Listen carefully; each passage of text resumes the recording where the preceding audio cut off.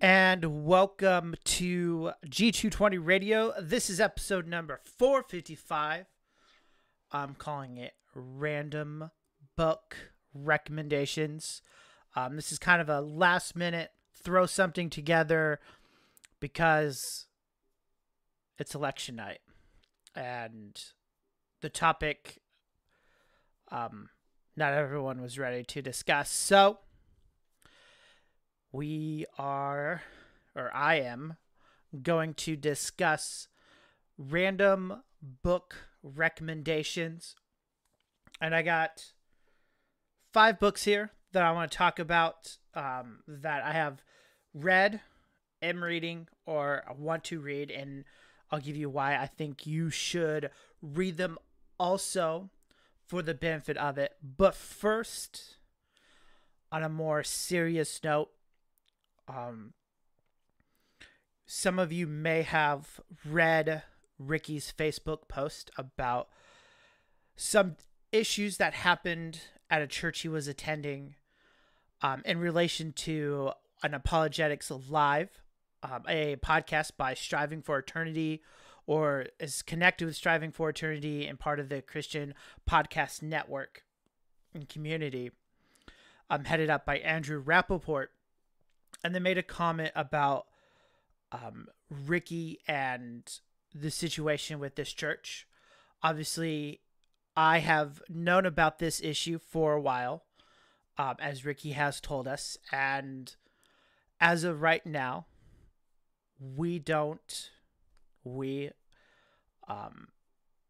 mostly myself, I guess, I'm not speaking for Nathaniel, do not think that Ricky has sin or is in any sin from what obviously he has told us. His pastor has not reached out to us for it, and nor have I reached out to him. And so just here to lend the support that we know the issues. We encourage his pastor, if he wants to contact us, if he thinks it's serious enough that he's not a Christian and needed church discipline, to contact us and contact me. You can do it through Facebook or Twitter, and to discuss this further. But for all of us here at G220 and for all of our listeners, we ask you to pray for both of them. For Ricky and his family as they search for a new church, for his former pastors, and that reconciliation will happen, that God will work in their life to reconcile this difference.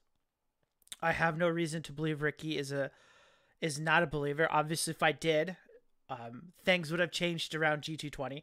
That is not why he's not on tonight. But I wanted to make a statement as a co-host of G220 Radio that I've known about the situation, and that at this time we feel no need to do anything. And Ricky, honestly, it's just not a good situation, and that just to pray, I think, is best. But that is enough of that. Let's talk about some books. I have, like I said, a stack here. 4 of them are Christian. 1 is not. I'll admit I have a non-Christian book, but I think it will be beneficial, and we will save that one for last. One book that I've kind of just got done. I haven't read it all. I've looked through most of it. It's been a very helpful book, and it is the scriptural exposition of the Baptist Confession by Benjamin Beddome. He is an early Baptist. He was born in 1717 and died in 1795. And like you've seen expositions of the 1689, this goes through kind of closer to the time of what the Baptist Catechism, and giving a further defense of the scriptural evidence for what's in the Baptist Confession.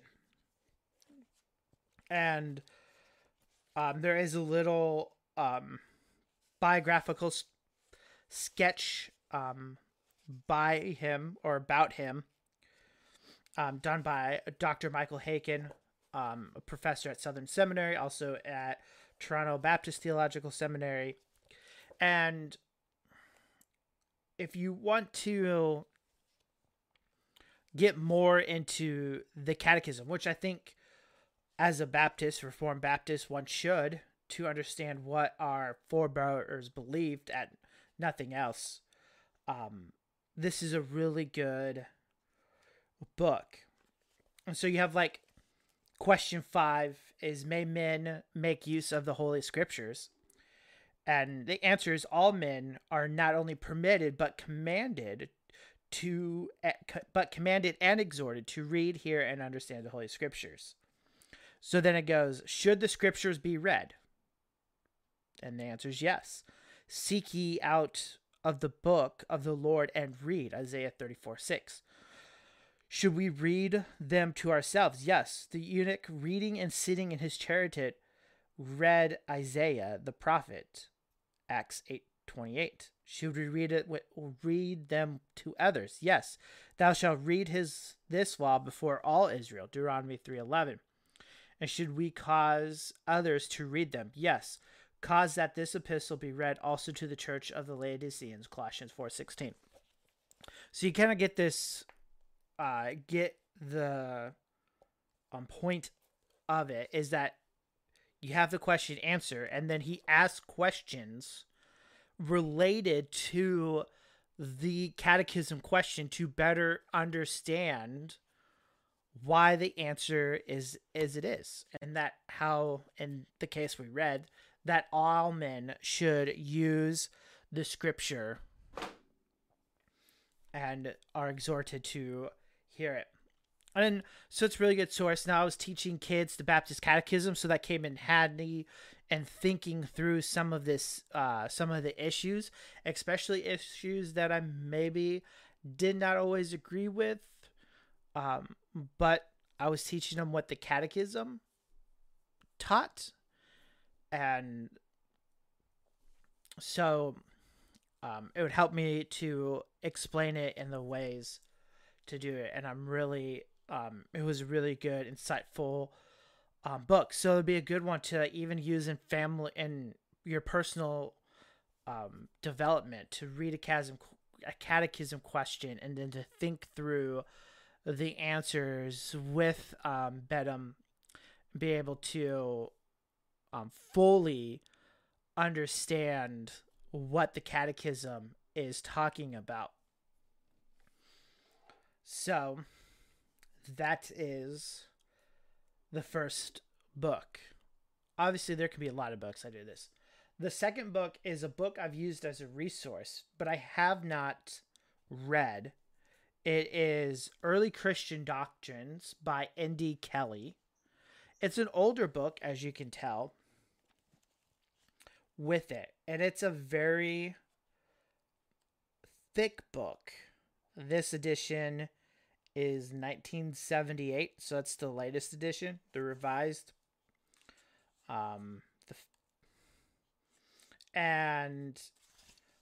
What it goes through and what it helps, and why I've used it as a resource and why I'm really looking forward to reading this book, is that it works through what does the early church believe?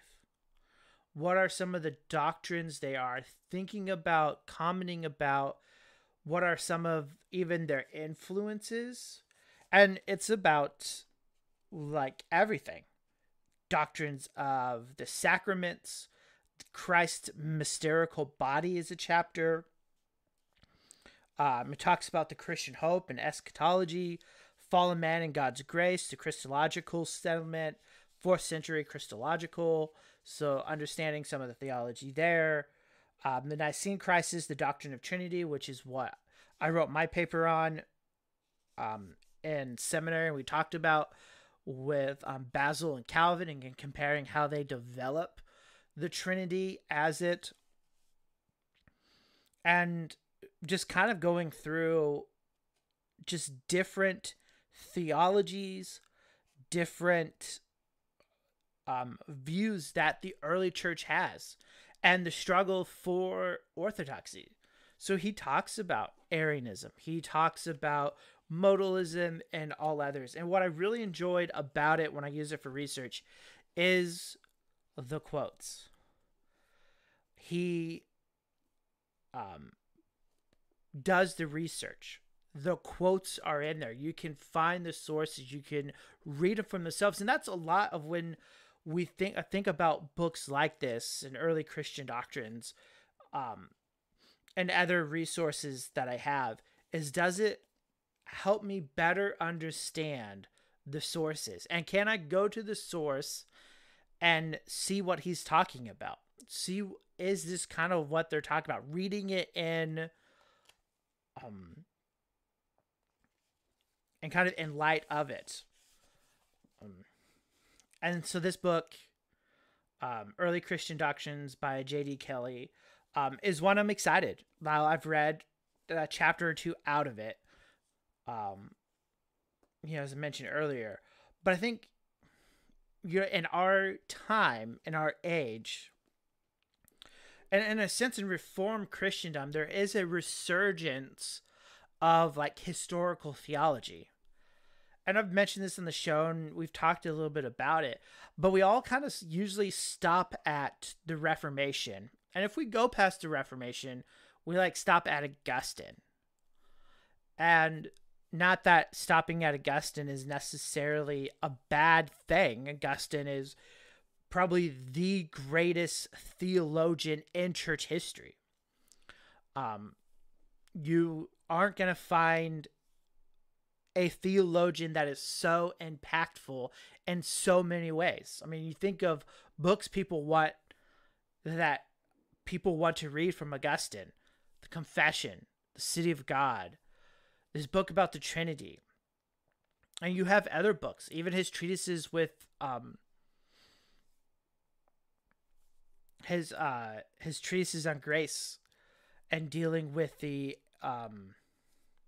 I want to say Arian controversy, but that's not it. The Pelagian controversy, that's the one I want with it. What J.D. Kelly does is he takes us back farther. You look into Origen and Tertullian and Ignatius and Irenaeus and John Chrysostom and all these other great early church fathers that we need to listen to, that we need to read and understand. There is many times, just even my own understanding, is what does the early church have to say? And does it match up with what we believe? Now, there are good books which I don't have and look forward to reading, like Interpreting Scripture with the Great Tradition is another book, and understanding how they interpret better. I think that's where J.D. Kelly helps. J.N.D. Kelly helps with me to better understand how are they thinking about the Bible, and how are they looking and researching and understanding all that is going in there, because there's a sense in which they're foundational. Now, I think it is appropriate that the doctrine of the apostles and the doctrine of the church fathers drop. And you have that with just the importance of the apostles. But nonetheless, they are thinking through things. They are teaching things. They're living in a certain way that we should consider, that we should really just have a better grasp, foundational. Like, how are they defending the Trinity? How are they defending the person and work of Christ? How are they defending who kind of God is against the early heresies? And I think that makes books like church history books and historical theology books, especially focusing on the early church. And I admit that after the early church, I kind of have the second greatest theologian, with Aquinas being one who is so impactful with the church. And this isn't to claim that Calvin's not in this list, but there is a lot of development, even though Calvin himself kind of jumps over medieval theology to the church fathers to say, look, we hold on to what they hold on. There's a sense that a lot of what he is talking about is still built upon some of the early church or some of the medievals. So there you go. A little bit of my own weakness that I want to go. But if you want to learn more about early Christian doctrines, what they thought, whether they're heretical or orthodox, J.N.D. Kelly's Early Christian Doctrines is a book that you are going to want to read, as that hits a big thud.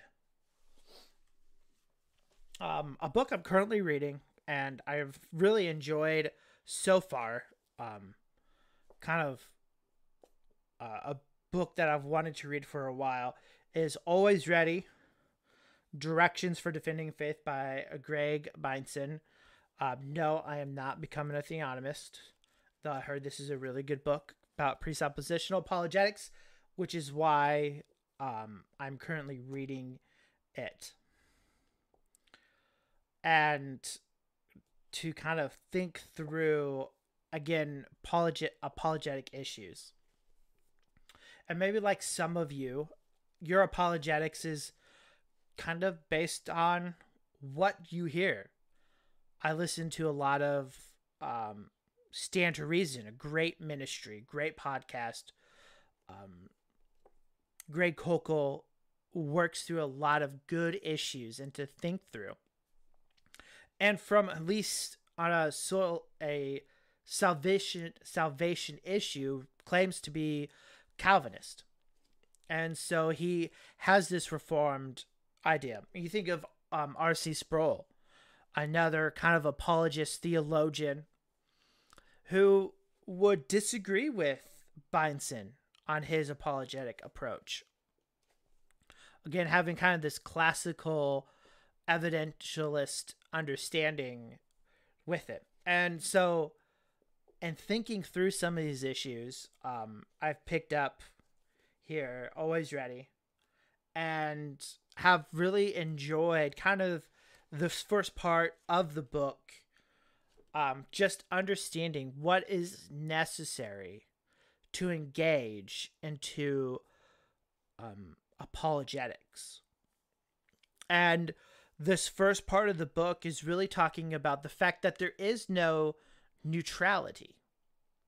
Like, I know in some of my apologetics classes that I've had, that was kind of, you need to get to like your person's level.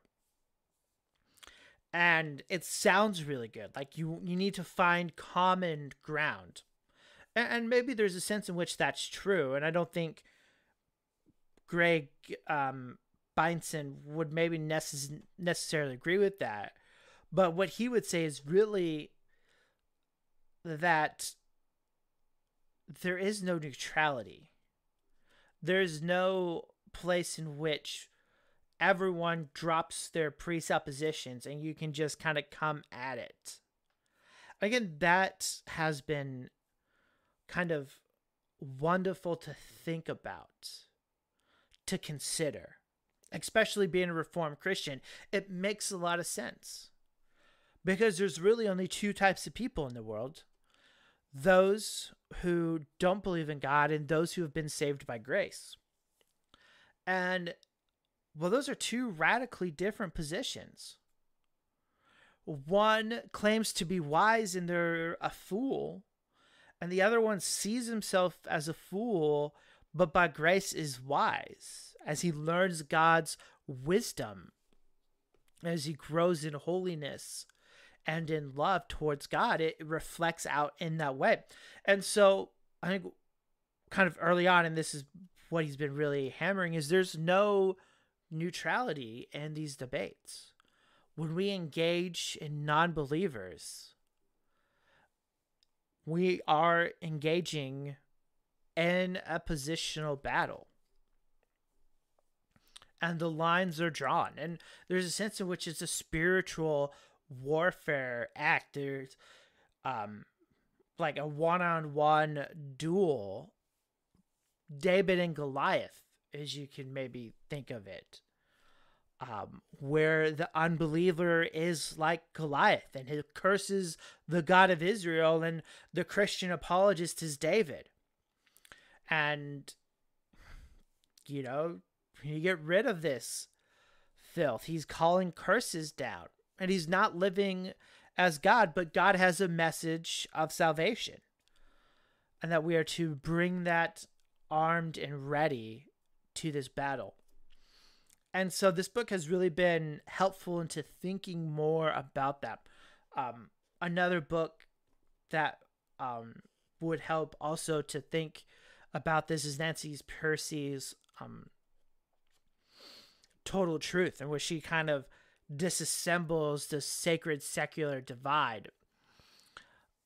While she's probably, I think she's more evidentialist in her apologetics approach, I do think kind of her understanding that we can't separate these matters fit really in with this, that no matter what we think about and engage in apologetically as Christians, we engage with it differently. We engage with it with the Word of God as being our foundation, and really interpreting the world around us for it.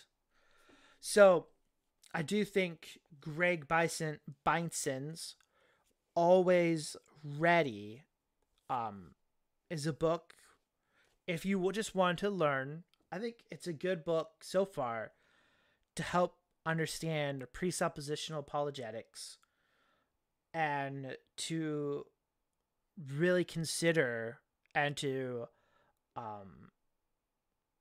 contrast the different views of apologetics with it.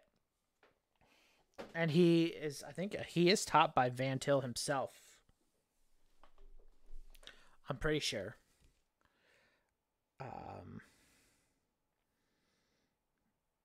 And so it doesn't say out here.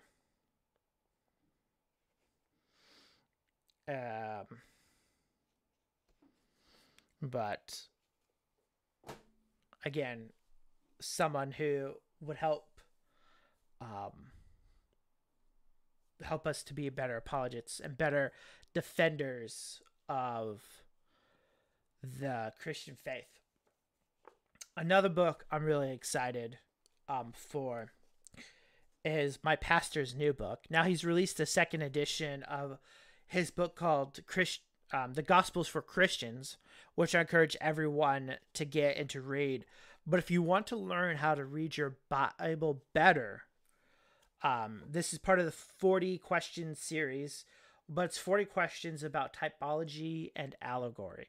Now, if you're dispensationalist, I think you should really read this book so you can understand true typology and allegory. I think this is important in many ways. Now, I get to listen to the author every Sunday he preaches, or I'm there, and I get to edit his sermons. And by editing, just make it so that people can hear it. But this is a book I'm really excited about. Because some of it is that it's providing me now the academic treatment of what I hear every Sunday. The 40 question series is a good series. In general, I've enjoyed other series in the book, but I think that's what I'm really excited for. Really, two reasons: because it's my pastor's book. It's always exciting to read books of people you know. But I think it's also a really good book in just how to read the Bible better. I would say, and this is kind of maybe a response to a podcast that was done by our old friend George about this topic, that while we interpret the Bible in which the readers understood, I think it's important that our meanings are derived from it. But there's also not only a human author who maybe at times spoke better than what he knew, but you have a divine author who is orchestrating the Bible in a way to bring the testimony about him. That is why we can say that Old Testament saints are saved by the work of Christ, because, well, the Old Testament pointed that way. And the question is, well, how does it point? And I think, obviously, the Bible, the New Testament writers help us, and Paul helps us to understand a little bit how this is. The gospel help us to understand. Because when we think about it, coming up to the Christmas season, how would we think that Isaiah, when he gives the prophecy that a virgin would give birth, that it's going to mean a woman who is betrothed but has never known a man? And like, that's not obvious in the text. But Matthew thinks that's applicable. In fact, Matthew's gospel is written very much as the beginning of the Old Testament is written, that the stories line up. Christ goes to Egypt. He's out of Egypt, I call my son. And the text, the prophet says, Israel. Yeah, it's applied to Christ. All of that is typology and allegory. And that when we better understand that, we become better readers of our Bible. We had my pastor on to talk about Leviticus, and well, we can see just in that book this idea. When Jesus is being touched by a woman who is unclean with the discharge of blood, according to the law of Moses, he is now unclean. But the opposite happens. She becomes clean. She no longer has her discharge of blood. She now is able to go worship, and Christ remains clean. Well, that's typology and allegory. That something greater than Moses is here. Something's greater than the priest who is in charge of saying what is clean and unclean, and what skin condition makes you right to enter the temple and which one doesn't. But Jesus is greater. I think when we understand typology and allegory, when we understand biblical theology and the connections it brings, it opens up the Bible in a whole new level. And it's not spiritualizing it. And you can go, I think the pushback with allegory, and it's rightly so, is that you see this in the early church where allegories are very fanciful. They don't seem connected to the text, and that happens. And so this is a push against that. But even John Chrysostom, who I was taught is, like an example of early church preachers that were more literal, as we like to say, more expository. If you ever read his sermons, they dabble in typology and allegory the same type way my pastor does, and who wrote this book. So I do think, just because I've learned so much sitting under his teaching week in, week out, and to just understanding the Bible better, that those of you who don't get the pleasure of sitting under someone like that now have a resource that you can read that you can employ and that you can use to better understand what your Bible says and to catch all the connections, the allusions, to put it. You're not going to get them all right away. You're going to go to it. But when we consider how Paul interpreted, even in Galatians, the free woman and the slave woman, he's using typology there. I think he's given us an example of how to use these texts. And it's not one that is devoid from context. Sarah is the free woman and she has a son who is free. Hagar is not the free woman. She's the slave woman. Her son is still in the bondage of slave. And so I think we better understand how Paul interpreted Scripture. We can better understand how we can interpret Scripture. I think how God wants us to interpret Scripture. And as Mitch says, the Old Testament is Christian Scriptures, and we need to know it. I think typology and allegory will help us to not only read the Old Testament better, understanding it in its context, but also how it plays a role throughout the rest of the Scripture. And so I do think for those of you who want to know more about the Bible, that is a good book, especially for a dispensationalist. For a good argument why maybe you should see more allegory than what is explicitly stated. You don't have to agree with them, but I do think, at least from his teaching, and or sitting underneath him, he makes a good argument for it. So the last book, the final book, is a non-Christian book.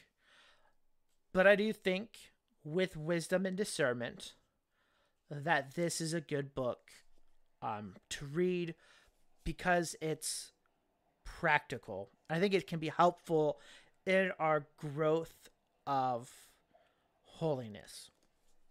And this book is called Atomic Habits. It is a New York Times bestseller by James Clear. When I first heard an interview from it, I was like, okay, yeah, whatever. This is a modern gobbledygook. I didn't have to read it. I chose to read it with my coworkers. We have a weekly book, paid time to talk about and discuss this book. And I have to admit, I enjoyed it a lot more than I thought I would. And so the premise is tiny changes have remarkable results. And why I think this can help us in growing for holiness is that he argues for kind of intentionality in what we do.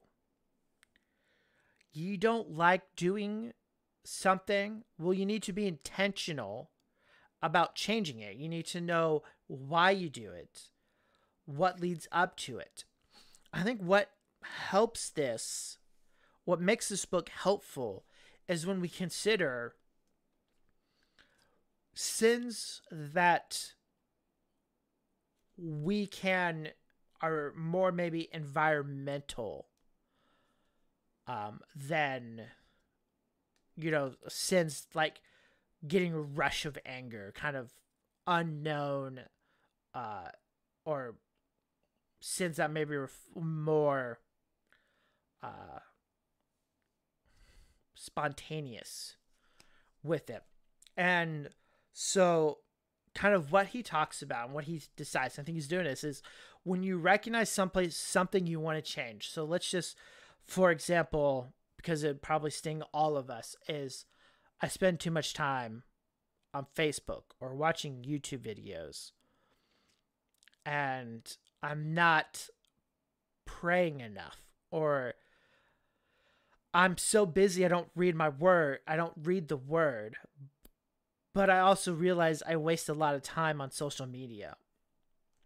Like what James Clear, who's not a Christian, helps us in that, okay, identify the change, figure out what can I do to start breaking kind of that habit, and understanding that it's not like if I do this for 20 weeks or so, like I'm good, that this is something that is constant. You have to be constantly intentional about what you're doing, and that you make small changes to try to incorporate this new habit you want to start.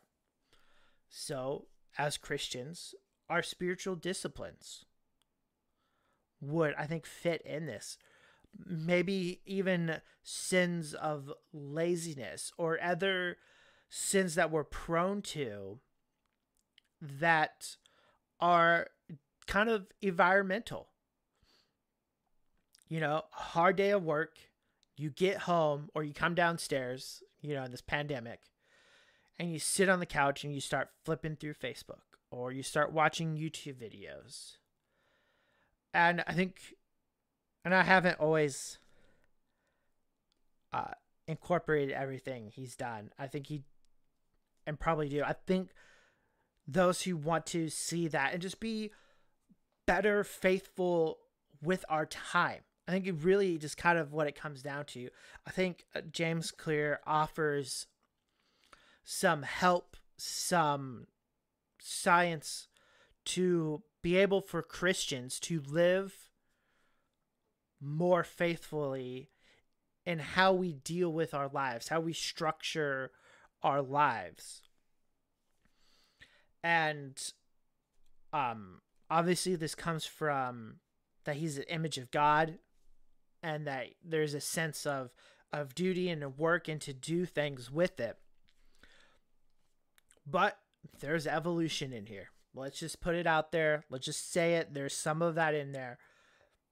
Again, you have to read it with discernment. I think when you get his idea, when you see where he's going, I think you'll see that this book can be helpful into making those changes in our lives, that we can be more faithful, be more regular in our spiritual disciplines and in prayer, you know, prayer, Bible reading, and even sitting down to read books and not always being entertained by the flashing media, which you're currently watching if you're on YouTube, or even audio menu if you're listening to us in between your head.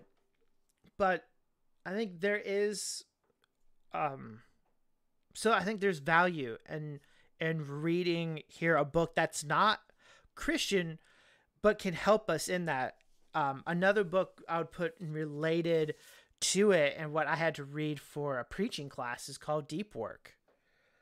Again, another book. He's a non-Christian, but his kind of philosophy kind of way is like, look, we don't think deep enough in subjects. And my preaching pastor or my preaching professor was like, look, that's true for preachers. There's always so much going on, and you need time, set aside time to focus and to study, to be in the Word and to do it. That book helps you understand what you need to do and how to do it so you can be more productive in your time, where you're not distracted, you're not trying to stop procrastinating in that way. So I do think so those books help with it. If I remember, I'll put book titles in the show description so you can check them out. We don't have affiliate links, so you can't help us with that. So I hope as we record this on Election Day that you've enjoyed the show. Just remember that when we're on next week, Jesus is still King. The Lord is still saving his people and directing the world to the way he will do. And he is faithful and just. And that no one can take away God's love from us, can separate us from God's love for those of us who have been saved. So no matter who wins tonight, Christ is still King over all the universe. And one day all will bow down and say Jesus is Lord. For Ricky and Natty P, I am Mike. We thank you for listening, and we will see you next week.